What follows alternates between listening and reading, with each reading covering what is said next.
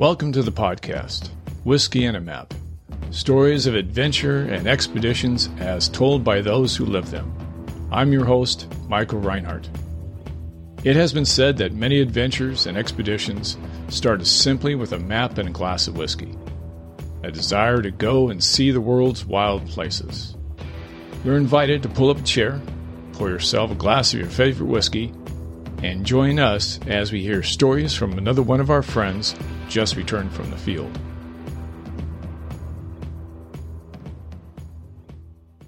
Welcome. Come on in. I want to introduce you to a friend of mine, Robert Robinson, who is an Army veteran. He spent 21 years as an airborne military police officer serving with the 82nd Airborne. He served in many countries around the world, including a tour in Afghanistan. Robert has appeared on the PBS special Weird Florida, On the Road Again. He is an author. His first book entitled Legend Tripping. Robert, welcome. Hey, thank you. Thanks for having me on the show. My pleasure. Preparing for this, your book is called Legend Tripping. Yes. I know you've been asked in the past what legend tripping means. Mm-hmm. I actually took a deep dive into what the meaning of legend is, because I think it has particular application to you. I found this definition of a legend is a story coming down from the past, especially one popularly regarded as historical, although not verifiable. And since your retirement from the military, Mm-hmm. it seems that for many legends out there that you've followed, you've been working on that verifiable part of it, searching out these legends and seeing if there's something to them. Is that accurate? No, that's very accurate. Growing up, I got into it watching this movie called The Legend of Boggy Creek. It came out in 1974. It's a documentary movie about a Bigfoot-type creature called the Fouke Monster in the town of Fouke, Arkansas, which is close to Shreveport and Texarkana. And it very done on a shoestring budget, but the director did a superb job and reenacted some scenes, and it just scared the heck out of me as a kid. In fact, we went to the drive-in to see it, a double feature, and I don't remember what the second movie was, It left a very lasting impression on me. And then I going to school talking about it. Teachers told me about the Bigfoot, and directed me to the library, and I started reading books and I just couldn't get enough of reading about this stuff. In fact, it's probably one of the reasons I did read in school. But I also started reading about other legends, besides Bigfoot, the Loch Ness Monster, the Abominable Snowman, and other things, the Jersey Devil, and I also got into the whole UFOs, there's legends that Roswell, stuff like that. And, haunted places, growing up in England and in the United States, I got to see a lot of places that legend had it were supposed to be haunted. And, there was some paranormal activity supposed to happen there. And I also got into the whole legends of buried treasure. The popular TV show, Oak Island. I remember that as a kid reading a little article in a kids magazine about it. And then, of course, seeing the TV show In Search of a special on it. So as you can see, I just, I would say I can't get enough, but I just really, really enjoy reading about legends. And I really enjoy investigating and researching into it to find just how much of it is true, how much of it is just, made up or just exaggerated, because unfortunately some legends have taken on a life of their own from what the original legend is. Now I would think that your background first as a career Army military police, 82nd Airborne, would probably make you fairly skeptical, and you better show me the facts before I'm going to buy into something. Quick answer, yes. I always tell people who I'm out, dealing with on this, I keep an open mind, but not so much that my brain falls out. And unfortunately, in this doing research and going out and doing sightings and all that, I have found people that, as I say, are just trying to get on TV. And I've also interviewed people who I think, in my opinion, doing an interview, have seen something they can't explain that has left a very emotional experience or memory on them. But I do approach each one. Like I said, I keep an open mind, but in the back of my mind, I'm always ready because I mean, even good people lie, you know. And unfortunately, in some people in the cryptozoology field, kind of, how would I say, bait the witness, kind of encourage them or almost put words in their mouth. One of the things I learned as an Army MP is you let the witness talk. You don't interrupt them. I mean, if you have questions, you write it down. And of course, after the person's told their story, you go back then ask them questions. But don't ever put words in their mouth, and especially with the sighting. All right. And if I don't believe the person, or there's a lot of questions about what he saw or she saw, I'll ask him to tell me about that same story 3 times. Usually, most of the time, and it's always worked for me. If a person's lying, they cannot tell that lie 3 times in a row without messing it up or adding to it. A person who has seen something they can't explain, say, a Bigfoot, they can tell you everything they did down to what they ate. I mean, it's just incredible the things that these people can bring up. And again, their story never wavers.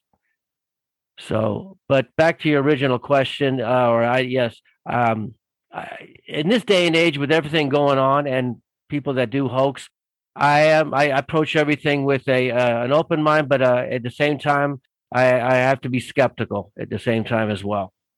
Obviously, it's good to be skeptical, but I was looking up, considering legends. Yes. Lately, the Arthurian legend. There are archaeologists and historians in England now that think they've actually found the original Arthur.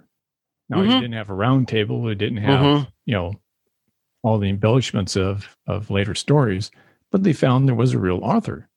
There was a kernel of truth into that legend. One of my favorite explorers is Percy Fawcett. Oh, yes. And, he kept searching for this lost city of Z, kept telling people that there were large cities in the middle of the Amazon. And everyone told him he was crazy. But he kept following that legend. Now, he ultimately didn't find it. At least he'll come back to tell about it. Yeah, that's true. Yeah, but archaeologists now come back and they say, at one time there were large populations, civilizations in the middle of the Amazon. There was a kernel of truth to that. All legends have some basis of how they got started, or I'm not going to say basis of, I guess to say a basis of fact. Something happened to start that legend. With Percy Fawcett, he did the man did his research before going down there. He did, of course, he had to do this to convince the, his sponsors. I think it was the Royal Geographic Society gave him the money to go search for that city, the lost city of Gold City. More science is getting more advanced, and more we're starting to find out more and more about some of these stories that we thought didn't have any basis. I'm looking forward to when we do find the lost city of Atlantis. I think someday we'll find out the truth behind it. There's some lost city. Now, it may not be as described by Plato, but, look at Troy. For all 1,000 years, it was just a legend. Turned out to be true. Again, a gentleman did his research and went out there, and sure enough, he found it, was able to prove it. Before we get too far, usually have somebody tell a good drinking story or anecdote. And I understand that you had an interesting encounter at a Hardee's. Can you tell us about that? Yes. I was invited to come up to Point Pleasant, Ohio, and and sell books and stuff. I grabbed my wife and we drove up there from Florida. And on the way, we stopped in at, we had to, in South Carolina. My wife had to go use the bathroom, the ladies' room, and we found a Hardee's. So we pulled in and I went inside, and at that time I wasn't hungry. So I was just sitting in the lobby, and I hear a motorcycle sound, a Harley outside. And again, didn't really pay much mind to it. And then I can feel the doors behind me open up. And all of a sudden I hear out of nowhere, "Who owns that yellow Jeep with Bigfoot on it?" Which that was my Jeep. And I turn around, and in the doorway is the biggest biker dude I've ever seen in my life. I mean, and he was the, blue jeans on, black leather jacket, black Harley Davidson t-shirt, big, huge beard, bandana on. And he looked pissed. And I'm just like, oh God, so I took the high road, and I just go right back to using my phone. Because then, people tell me something, well, how big was this guy? What did he just say? This is the kind of guy you mess with if you have a death wish. You're like, well, I can't find a building to jump off. I'll just go mess with this biker dude here. That's how big this guy was. So I just kind of acted like I didn't hear him, and on my phone. And he starts walking around the restaurant asking people, "Hey, is that your Jeep and that Jeep?" And people's just wide-eyed. "No, sir, I swear to God, I've never even owned a Jeep, And he goes up to the counter and he's like, "Hey, you back there on that Jeep?" And they're like, "Oh, please, sir, we just work here. We don't want, any trouble." He said, "I don't want any trouble. I just want to know who owns that Jeep." Well, my wife comes walking up, and she walks up to me and she kind of looks and goes, "What's going on? What's that guy over there yelling about?" And I said, "He's asking about our Jeep." And my wife turns around and goes, "It's our Jeep. Is there a problem?" And I go, "Tracy!" And he turns around, he comes walking up to me and looking down at me, because this gentleman, I mean, I'm 5'7", and I'd say, to tell a story, I say he's like, 7 foot tall, but he was a good 6'4". I mean, incredibly tall. Because I remember him when I saw him standing in the doorway. And he goes, "You the owner of that Jeep?" And I just trying to hold what dignity I have, thinking I'm going to die, but I might as well go out like a man. "Yes, sir, it's my Jeep." He goes, "Is it with Bigfoot on it?" He goes, "I saw it. I saw Bigfoot back in 1976 in Mississippi. I was with my brother. We were on the railroad tracks. We saw it kind of." And he started going on, and the whole restaurant was so relieved that I was the owner of the Jeep. You could just see him going, "Oh, thank God," And I mean, and they were just, these ladies were in line listening, and they're just like listening to this guy tell his story. And he's like, "Yeah, I got up there and it walked across the railroad tracks. So me and my brother, we went up there, and that sucker reached out, tried to grab me." And one of the ladies goes, "Sir, you could have been killed." "Oh, hell, yes, ma'am, I could have been killed." And I listened to him and stuff. And then he said, why are you here? You're looking for Bigfoot here in South Carolina?" I said, "No, we're on the way up. I'm a writer as well, and I'm going to go up and sell some books and do a presentation on, Bigfoot in Florida." He goes, "Oh, you got some books? Can I buy one?" I said, "Well, yeah, if I didn't expect to sell, I said, "Well, how much did it cost?" I said, "Well, about $15. "Oh, I only got it 20. I said, "Well, sir, I'm sorry. I didn't expect it. I didn't have change because I didn't come in Hardee's to sell books." He goes, "Oh, hell, you signed it. $20 good with me." So we went out. He took pictures of me and him next to the Jeep, and him holding the book and stuff. And then he's just telling me more about how he wanted, believes in it and how all this stuff. And then the manager comes walking out, and he says, "Are you selling books out here?" And I went, "Oh, great. Now I'm going to go to jail, for selling books." I said, "I'm never going to make it to Ohio, And then I said, "Yeah, I didn't think it was a big deal selling him just one, sir." And he goes, "Can I buy one?" And I said, "Well, yeah, if you want it, you will sign it, right?" I said, "Yeah." So, I mean, and I often tell people that was one of the scariest moments I had since even out looking for Bigfoot. I was probably more scared that time than I've ever been out in the woods. And good salesmanship too. Yeah, it really was. I mean, I'm waiting to find, I keep looking on Facebook and other places, hoping this gentleman will put that picture of little old me and gigantic him next to the Jeep. Your passion is searching for this large, described as a hairy bipedal primate sort of beast. That's actually a very good description of it. Yes, sir. I mean, in the Himalayas, it was popularly known as Yeti. Mm-hmm. Yep. Up here in California and Oregon, Washington, Sasquatch, commonly known as Bigfoot. Mm-hmm. Down in Florida, you call it the skunk ape. That's correct. Can you tell us about the historical root of this legend, especially here in the United States? What did the Native Americans say about it, if they did at all? Well, the term to start off, Sasquatch is Native American, and it more or less it's up in the upper Washington State into Canada where it was used. The Native Americans, going back centuries, have believed that these animals are out there. For the most part, they leave it alone. It's one of those animals that they kind of almost some of the Native Americans view it as kind of a protector, whereas some view it as a to stay away from it. The Native Americans have always all over the United States have had stories of this animal. Here down in Florida, the Seminoles, they believe not so much of it as a.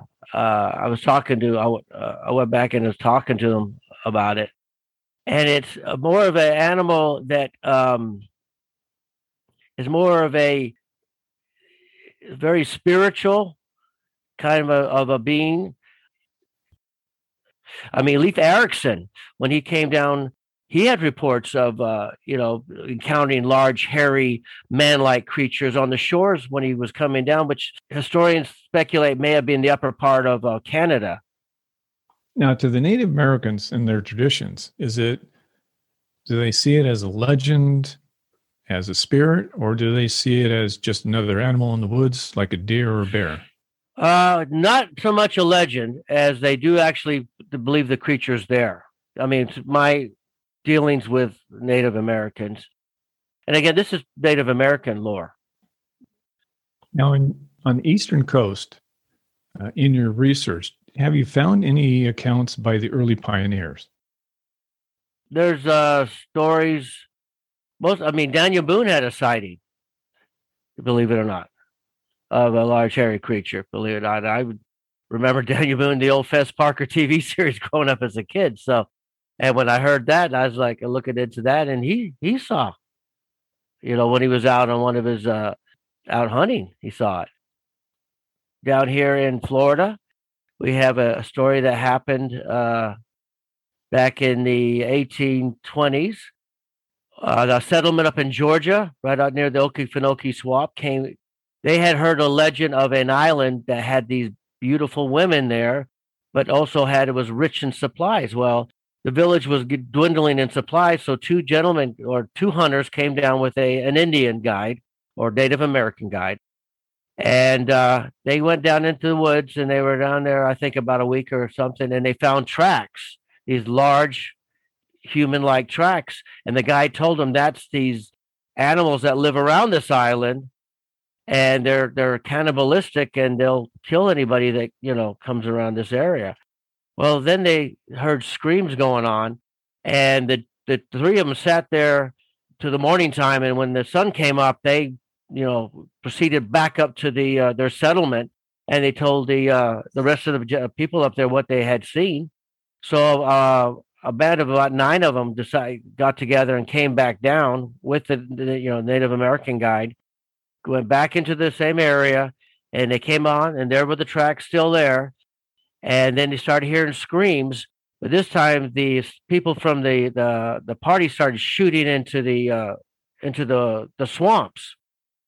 And I believe the way that it was getting into the evening, so they couldn't quite see what was out there, but they could hear it moving, they could hear it screaming, and they kept on shooting. And then all of a sudden, this large, hairy creature came barreling out of the woods at them and charged them, and ended up killing 3 of them by screwing their heads off. Well, after numerous shots, they put the animal down.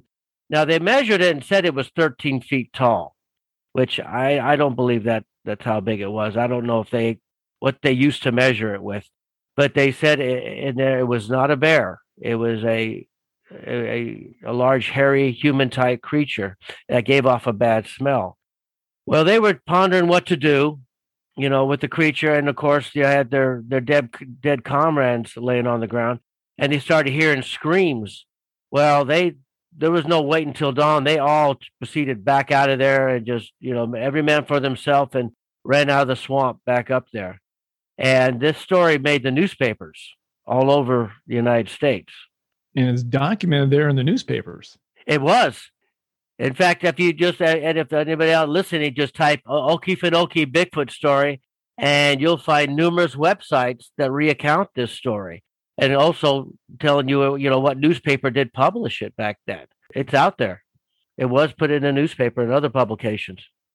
Probably one of the most famous stories that a lot of people start to take notice is the one that Teddy Roosevelt wrote in his memoir, his 1893 memoir, The Wilderness Hunter, where he had met this gentleman, Bowman. He was a trapper, and him and another gentleman went out, and I think it was in Montana. They were out trapping. When they would come back to camp, something had gone through their camp and really, messed up their camp. Well, one time, one of them said, "Hey, I'm going to stay back and find out what's going on, or who's coming into our camp." So Bowman went out hunting, and he came back, and he noticed, he called to his comrade, and no answer. When he got there, he found his comrade's dead body in a mangled position, laying it down, dead, of course. And he found large footprints of human footprints around there. So he proceeded to grab what he could and got out of there. But that's, in fact, President Roosevelt writes that he believed the story that the gentleman told. So that's one of the popular Bigfoot stories that people like to as far as historical Bigfoot stories go. Now, in your research, the search in Florida. Yes. Someone came to you with a video, and that set you on a particular search. Tell us about that. Thanksgiving 2012, I teach at a high school, and one of the all the students there know what I do. They know I go out and conduct research and look for legends and Bigfoot and that. He came to me after school and said, "Hey, my dad saw something Thanksgiving morning." He took a video of it. And I said, "Wow, I'd really like to see. Could you ask your dad to come in and see me?" Well, next day, his dad comes in after school. He sat down in a classroom and started telling me that Thanksgiving morning, he was up in a tree stand in a place called the Green Swamp, which is west of Orlando. It's a large area. He had gotten a tree stand, 6 o'clock in the morning. He's sitting up there, and he said there's a light mist or type fog going across this huge field in front of it, a palmetto field, and he's playing on his phone. Well, he's out there by himself. Just to put that out, there aren't any other hunters out there. And he catches moving off to his left, and he glances over and he sees what looks like something walking on two legs coming out on the field. And he's looking at it because at first he thinks, it's a hunter. And he looked at it and said, "Does this guy have a ghillie suit on or something?" And he's watching it, and he won't notice how fluid it was moving through the palmetto field. Whereas a human or a hunter would have a very awkward, clumsy movement going through it. And he's looking at it and he knows that whatever it is isn't carrying this hunter, because he still thinks the hunter isn't carrying a gun. So he's watching it and he's waiting because he told me, he said, "I was waiting for it to get close. I was going to say, 'Hey, dummy, you shouldn't be walking out here without any orange on. I'm sitting up here in a tree stand." And he got a look at it and he realized that's not a guy in a ghillie suit. It looks like something else. And it stopped in the field. And he's looking at it, and he said the thing, whatever it was sniffing, like it was sniffing the air. Well, he takes his cell phone out, and he starts filming it. And he said he started filming it, and then all of a sudden the thing turned around and looked right up at him. And he said a chill shot down his spine when he realized that wasn't a man in a suit, but was a real live creature. And it was looking at him, And he sat there, looked for a couple seconds, and he stopped filming because he didn't know if this, whatever it was going to charge at him on the tree stand or take off, which it did the latter. It took off running because he put his hand back, he put his hand on his gun. And he said he'd never seen anything take off so fast. Well, after he got his composure back, he got on the phone and he called his dad, and his son was with his dad. They were in another location in the Green Swamp. Well, they got in the truck and they drove down, and the son took over, saying my dad was still in the tree stand, and I could see something has really scared the crap. My dad was in a really hysterical state. And they got up to him and he said, "I saw the skunk ape," because he said they heard stories of this animal before. This wasn't, and he said his granddad, looked at it and says, "My God, I've been out here 30 years and, and you finally saw it." Well, they finally talked him into coming down off this tree stand, and they got him in the car. And the son told me that when they got him to the house, he went right to his room and was just laying in his bed. It just psychologically had really messed with him. Very traumatic experience. In fact, when he did come in to see me, of course, it was after Thanksgiving break. And I said, "Do you think we could go out there and see this thing?" And at first, he's looking at me, he was looking down, and he's like, "I don't know if I really want to go back out there." I said, "Well, I can bring some other investigators too. It won't just, but I'd really like to see where you saw this thing." And he goes, "All right, we can go this Saturday." I said, "Saturday it is." So we met at a gas station, and he proceeded to take us out there. We had to park the vehicles, and we had to proceed on foot. We had, it was a bit swampy, but he took us right up to the to the tree stand. And he said, "I was up there," and I pointed over there. So I went out there. I said, "Now I'm going to walk out there, and I want you to tell me where it was standing when you were sitting up there." Oh, let me back up some. He made a comment about it, said, "Do you have the film?" This is, again, I'm going back to the original interview. I said, "I understand you took a film of it with your cell phone." He goes, "Yes, I did." I said, "Can I see it?" And he says, "Well, I'm going to tell you right off the bat, it's not good quality because it was 6 o'clock in the morning and there's a breeze out there, but you can see it standing out there in the middle of this field." I said, "Okay, let me see it." And he showed it to me, and it's a little bit shaky because, you could see the way he's holding the phone and stuff, and you could see it, and you could just barely see it, and it starts moving. And then all of a sudden, you see it take off to run, and that's when he stopped the film. Because he didn't know if it was going to charge at him or if it was going to, he didn't know what the animal was going to do, which I understand. So anyway, we got out there, and again, I went out to, this is where it was standing, okay? So my wife proceeded to take pictures, and if you compare me with what on the film, you can see it was a lot taller than what I was.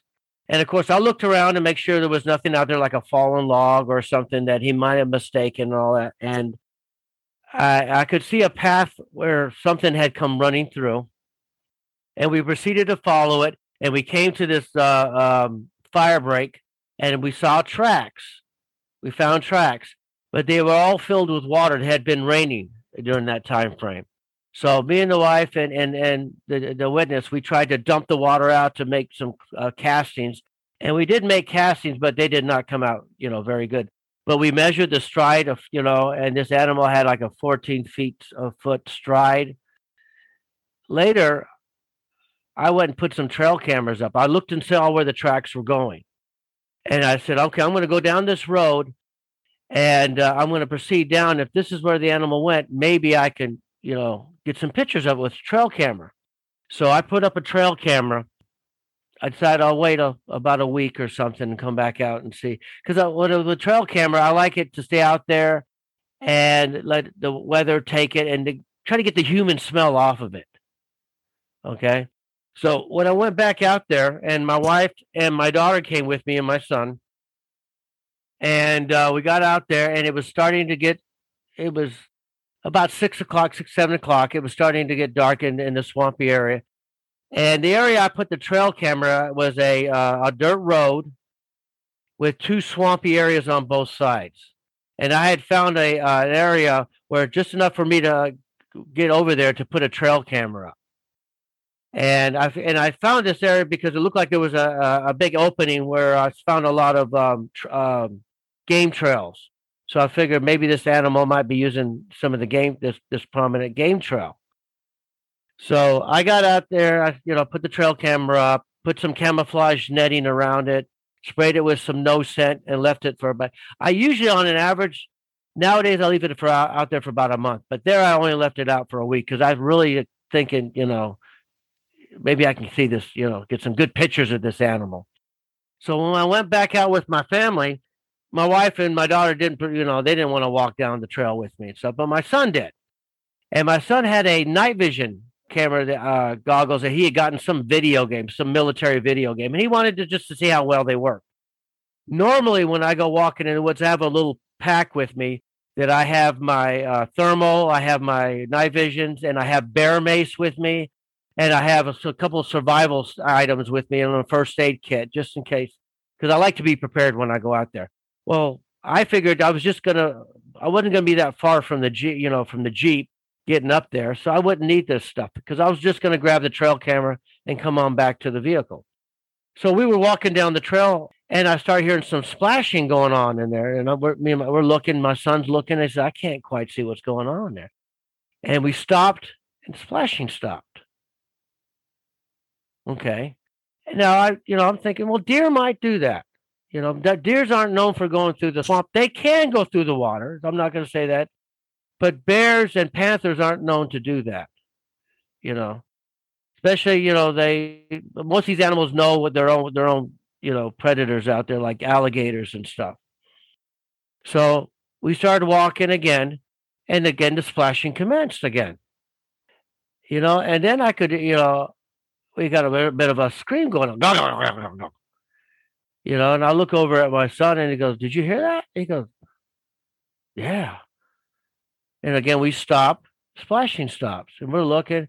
And again, I didn't have a flashlight, I didn't have anything that I could, and I'm really, to this day, curse myself for not, because I always grab my pack when I go walking out there. So we start walking again, and then I hear another scream, and we both froze, and I just kind of went, whatever it was had come closer. So I look back at my son, and he's gone. And I went, oh, my God, that jerk just took off and left me here. He ran back to the Jeep. So he's going back for the backpack. Well, but I had his night vision goggles, and I remember looking up, and I saw, I saw something, the eyes glowing, but I didn't see it looking at it. But with the night vision, I could see the eyes. And again, I was questioning it. Could this be a raccoon up in a tree? But I couldn't see. And cypress, trees go up really high. There's not a lot of branches on cypress trees. They go up pretty darn high before you start getting branches on them and stuff. And again, my son took off. So I'm sitting there looking, and I could hear it breathing noise. And I'm saying, okay, there's something definitely there. But I wanted to try to figure out, is it a bear? Is it, something else that we, know about out there? Again, process of elimination. Let's verify what we're seeing before we wholeheartedly say that, a Bigfoot or skunk ape.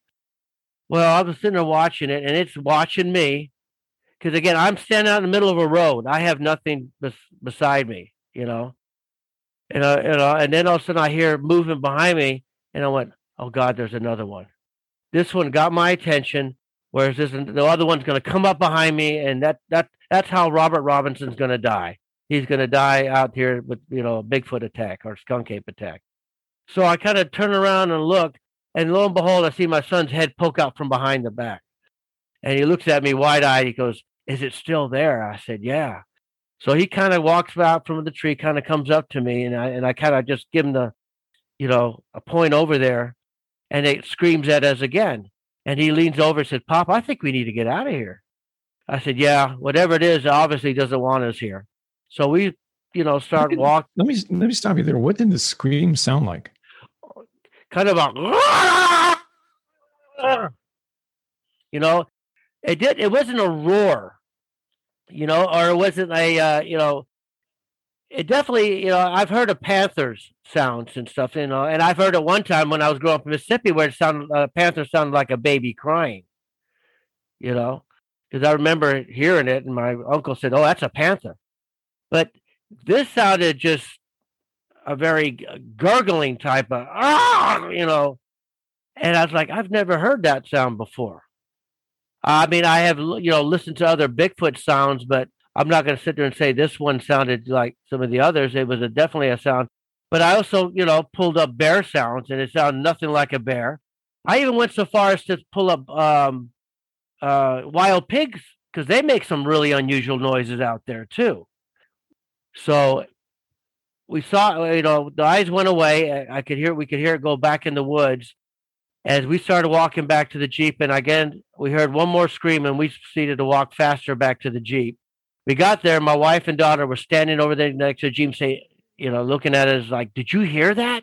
Did you hear that scream?" And we're like, "Yeah, it was right next to us, I said, "Everybody get in the vehicle. Let's do that, because I didn't know what was going on. And I'm not going to put my family in, I didn't know what the risk was. And I don't, and they clearly wanted to leave too. That was not, So we got out of there. I went ahead and I grabbed a couple fellow Bigfoot friends, and I brought them back out there to retrieve my trail camera. And I showed them where the sound was and stuff. When we looked, and again, we looked at all the trees out there to see again, because I'm one of those people. I'm going to analyze every bit out there. I mean, if it could have been a raccoon, it could have been a raccoon. But I know raccoons definitely do not make screams like that. So, I mean, I realize there are weird sounds out there that people may say, "Oh, it's a Bigfoot," and later find out it's not. This one, like I said, it wasn't a bear, it wasn't a panther. And whatever it was, the eye level I was looking at, I was looking up. It wasn't looking dead in front of me. I was looking up at it for the eyes. And I could hear whatever was out there breathing too. Let me switch gears on you. What is the strangest thing that you personally witnessed? Something that really kind of made you think about what you just saw. We were up at a place on this property up near Tallahassee, these people's property. And we were actually staying at a state park called Torreya State Park. Well, we had broke into teams to go to various locations. And I ended up going with some gentlemen, and we went to these caves. Believe it or not, there are caves in Florida. You wouldn't think it. But two other gentlemen went to another location. Well, we didn't see anything at the caves. We did see some wolves. I mean, not wolves, some bobcats, but that was it. But we got back to the park, and these two gentlemen that had gone over to these people's house were telling this story how they had gotten out there, and they had parked. The guy's name was Dean and Josh. Well, Dean had a Land Rover, and he parked it, and they would walk down, and the people that live out there have a small little cabin right next door that they actually let people like a guest house. And there's really not much to it. It's a pretty single room. There's no bathroom in it or anything. Well, they were walking down to it, and all of a sudden they heard something scream at them. Oh no, let me back up. I'm getting ahead of myself. Something set off the alarm on his Land Rover. Well, they turn around, and they, Dean pulls out his keys, thinking that, maybe, turns off the alarm, and there's nothing. They start getting ready to walk back. It goes off again. Well, they're looking, and they can't, see anything. And then all of a sudden something screams off to their left. Well, Josh brought the light up enough to catch where he did catch the shape of this thing as it turned and just ran off into the woods. Well, those two, and both of them are about 6 foot. Josh is about 6'2". Dean is about 6 foot. And both, brawny built guys that, they're not the type of guys you would say ever, got scared. And both of them, have been in the woods. They know what's out in the woods. They proceeded to get back in the Land Rover and proceeded back. Well, we went out the next morning and we found tracks. And, I wasn't sure, in the back of my mind, I wonder if it was a bear they saw or whatever. And we found the track. And I just saw how huge that track was. And I was like, my God, it really was here. And we found more tracks. And I'm just like, there really was something here, you know? And to see the size of the tracks, said this was a really large animal out here. And hearing Dean and Josh tell the tale, and Dean the whole time, Josh was telling the story where Dean was just sitting in his chair looking at the campfire like in a trance. And Dean was telling the story, and I just remember toward the end, Dean just kind of looked up. He goes, "All right, guys, I've had enough. I'm going home." And got his stuff, got back in his Land Rover, and took off. I mean, it just really zonked this guy. And Josh said, I remember Josh says, "I'll go. I ain't going out in the woods, and I'm darn sure not going by myself." So I mean, whatever it was rattled these two big guys, and then again the tracks, and I just like, wow, there really is. I mean, this thing really was here. What did the tracks look like? What did the tracks look like? I can show it to you. I made a copy of it. Here it is. That's a big, big foot. It is. And I was there when we found it. So it's not one of those things, I was there out there. I mean, I wasn't the one who found it. I just remember when David found it, he goes, "Over here, guys." And we all ran over and went, "Oh," And then, of course, we got the casting material out, and then we looked around. We found a couple more out there and stuff. And, this obviously wasn't made by anything, about 6 foot tall. It was obviously a lot bigger. And I just remember seeing this thing going, "Oh, my God, there really was out here," And the bad part was, and this is the part that bugs me, is when we were getting together, one of the guys I was with, Stacy, wanted me to go out to the house. But I wanted to go see the caves. I was dead set on, I wanted to go see these darn caves everybody tells me about. And I kept thinking, if I had decided to go back and to the house, it may have been me that had this experience versus Josh and Dean. So that's one of those times I was like, never again. No, but seeing those fresh tracks with that observation of your friend, again, tantalizingly close. Yes, and there was nobody. I mean, this property we were on, there's nobody else out there. I mean, they live out there. The gentleman's an architect, and they had the house built out there, which is a funny story to go with it. Because when I was talking to him, and me and him sitting having a cigar, because we're both cigar smokers, I said, "When did you find out you may have something on your property you didn't bargain for?" And he goes, "I'll tell you. When house is being built, I got a call from the guys putting carpeting in my house, and they called me up in my office, and I said, 'Hey, we're out here putting carpeting, and the way their house is built is it's on the side of like a valley with a creek at the very bottom of it, and it's pretty expensive. And he's a hunter. He goes deer hunting on his property, and of course it's very woody, and it's out there in the middle of nowhere. I mean, but anyway, the guy called him and said, 'Hey, do you have any unusual wildlife on your property?' And he goes, 'Wildlife? What are you talking about? A bear or something?' The guy goes, 'No, it's not a bear.' And he's like, 'Well, what do you go?' So, well, we're out of here. And the guy hung up and left. So anyway, he gets over and he calls over to the carpet company, and the guys came back and they said they saw a large hairy creature at the bottom of his house where the creek was. And it looked like it was, down by the creek, maybe drinking or whatever. And they said they didn't see them.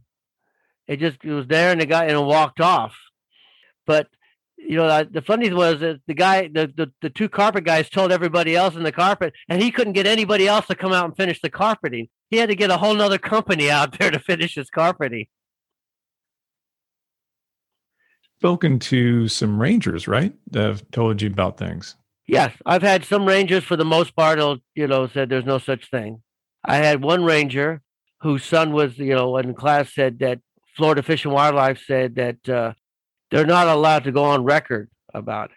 And he said, there's the fact that they're rarely ever seen. They're never ever seen at a distance. They can pretty much convince the witness that it was a bear they saw. Because if they were to sit there and come out and say, yes, we have these large, hairy, man-like creatures roaming around the woods, you'd have more people going in the woods with firearms, and a lot less people would be out camping. He said, we don't have any, they reports of these animals attacking anyone, so it's never been a problem. And he said the sightings are so scarce. The question that's always asked is, for all the people that have been out there looking for this creature, how come we've never come across the body? I get that told a lot.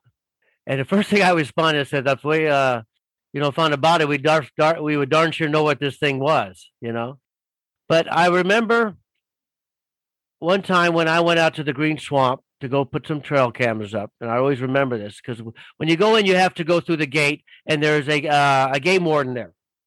Well, right when I went through the gate, I looked over on the side next to him where they got the deer, and there was a pile of dead pigs where people had shot them and gotten them and all that. I mean, it was a really large pile of it. I'd say the pile was about 6 feet tall, high. I mean, it was, and it stunk.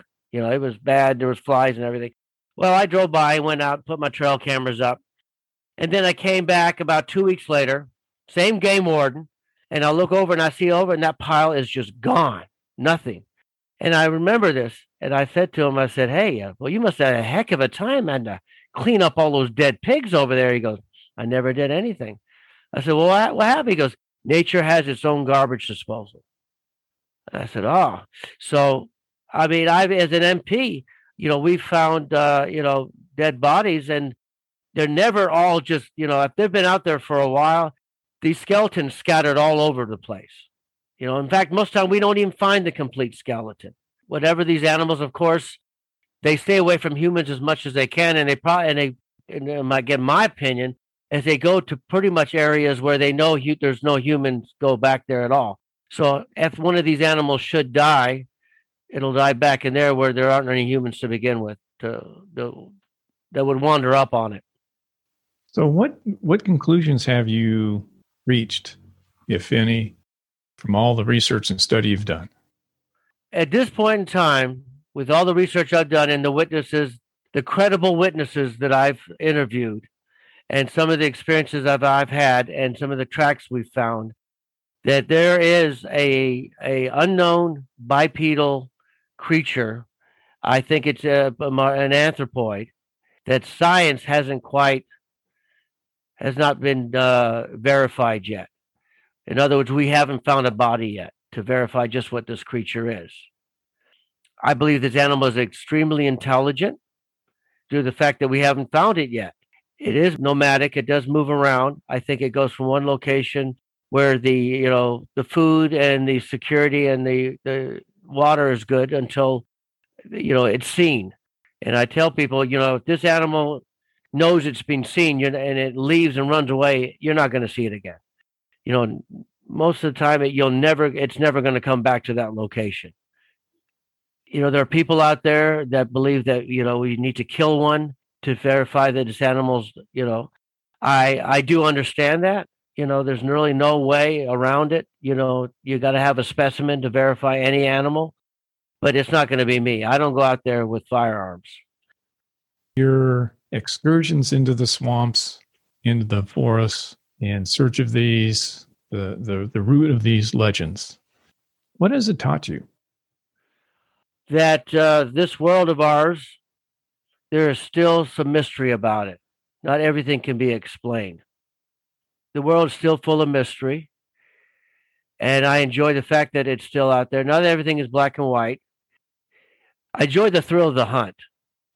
I enjoy it when I get a hold of a witness who I believe saw something they can't explain.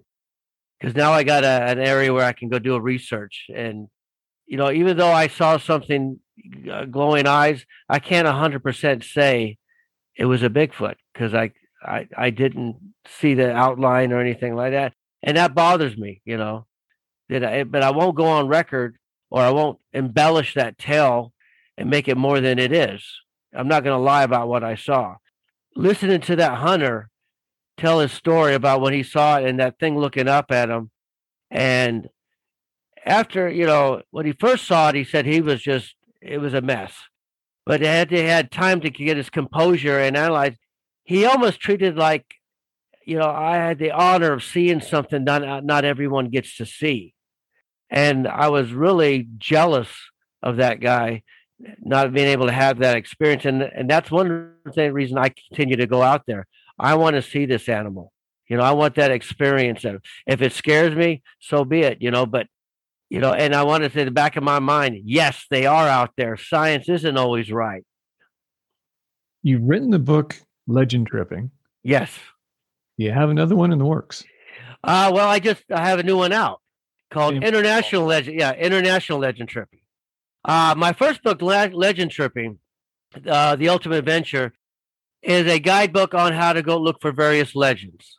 You're gonna figure out my love of Bigfoot, because Bigfoot's got his own chapter in there. But I also go into other legends of haunted places, buried treasure, UFO legends, and just mysterious places like Gravity Hills and stuff of that nature.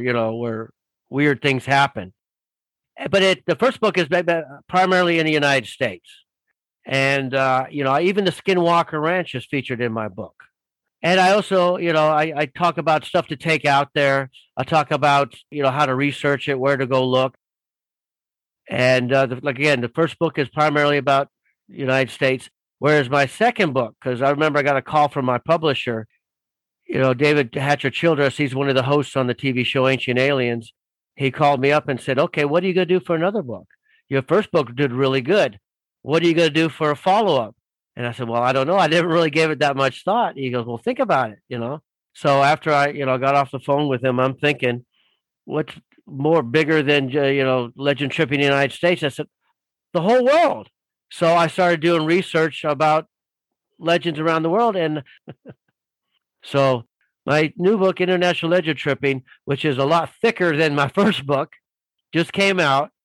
And I tell you, I had a real good time doing it. And my bucket list has gotten bigger because of it. Excellent. Now, for people who want to follow your exploits, you have a website, Facebook. How would we follow you? Robert Robinson, International Legend Tripper, which I go through the internet looking for stories around the world about stuff that's seen, and all kinds of different legends and stuff, and just stories about sightings of various stuff going on. Well, Robert, it's been a pleasure talking to you. We'll keep searching. Oh, definitely. And thank you for having me on the show. I had a good time. It's been a pleasure. Well, we'll see you down the road. All righty. Thank you for joining us. We'll see you down the road when we get together again, share a glass of whiskey, and hear more stories of adventure as told by those who live them. Until then, check us out at michaeljreinhardt.com, where you'll find more of my work as an adventure photojournalist. Photos, videos, and articles of interesting people, mysterious places, and exotic cultures from the wild places of the world.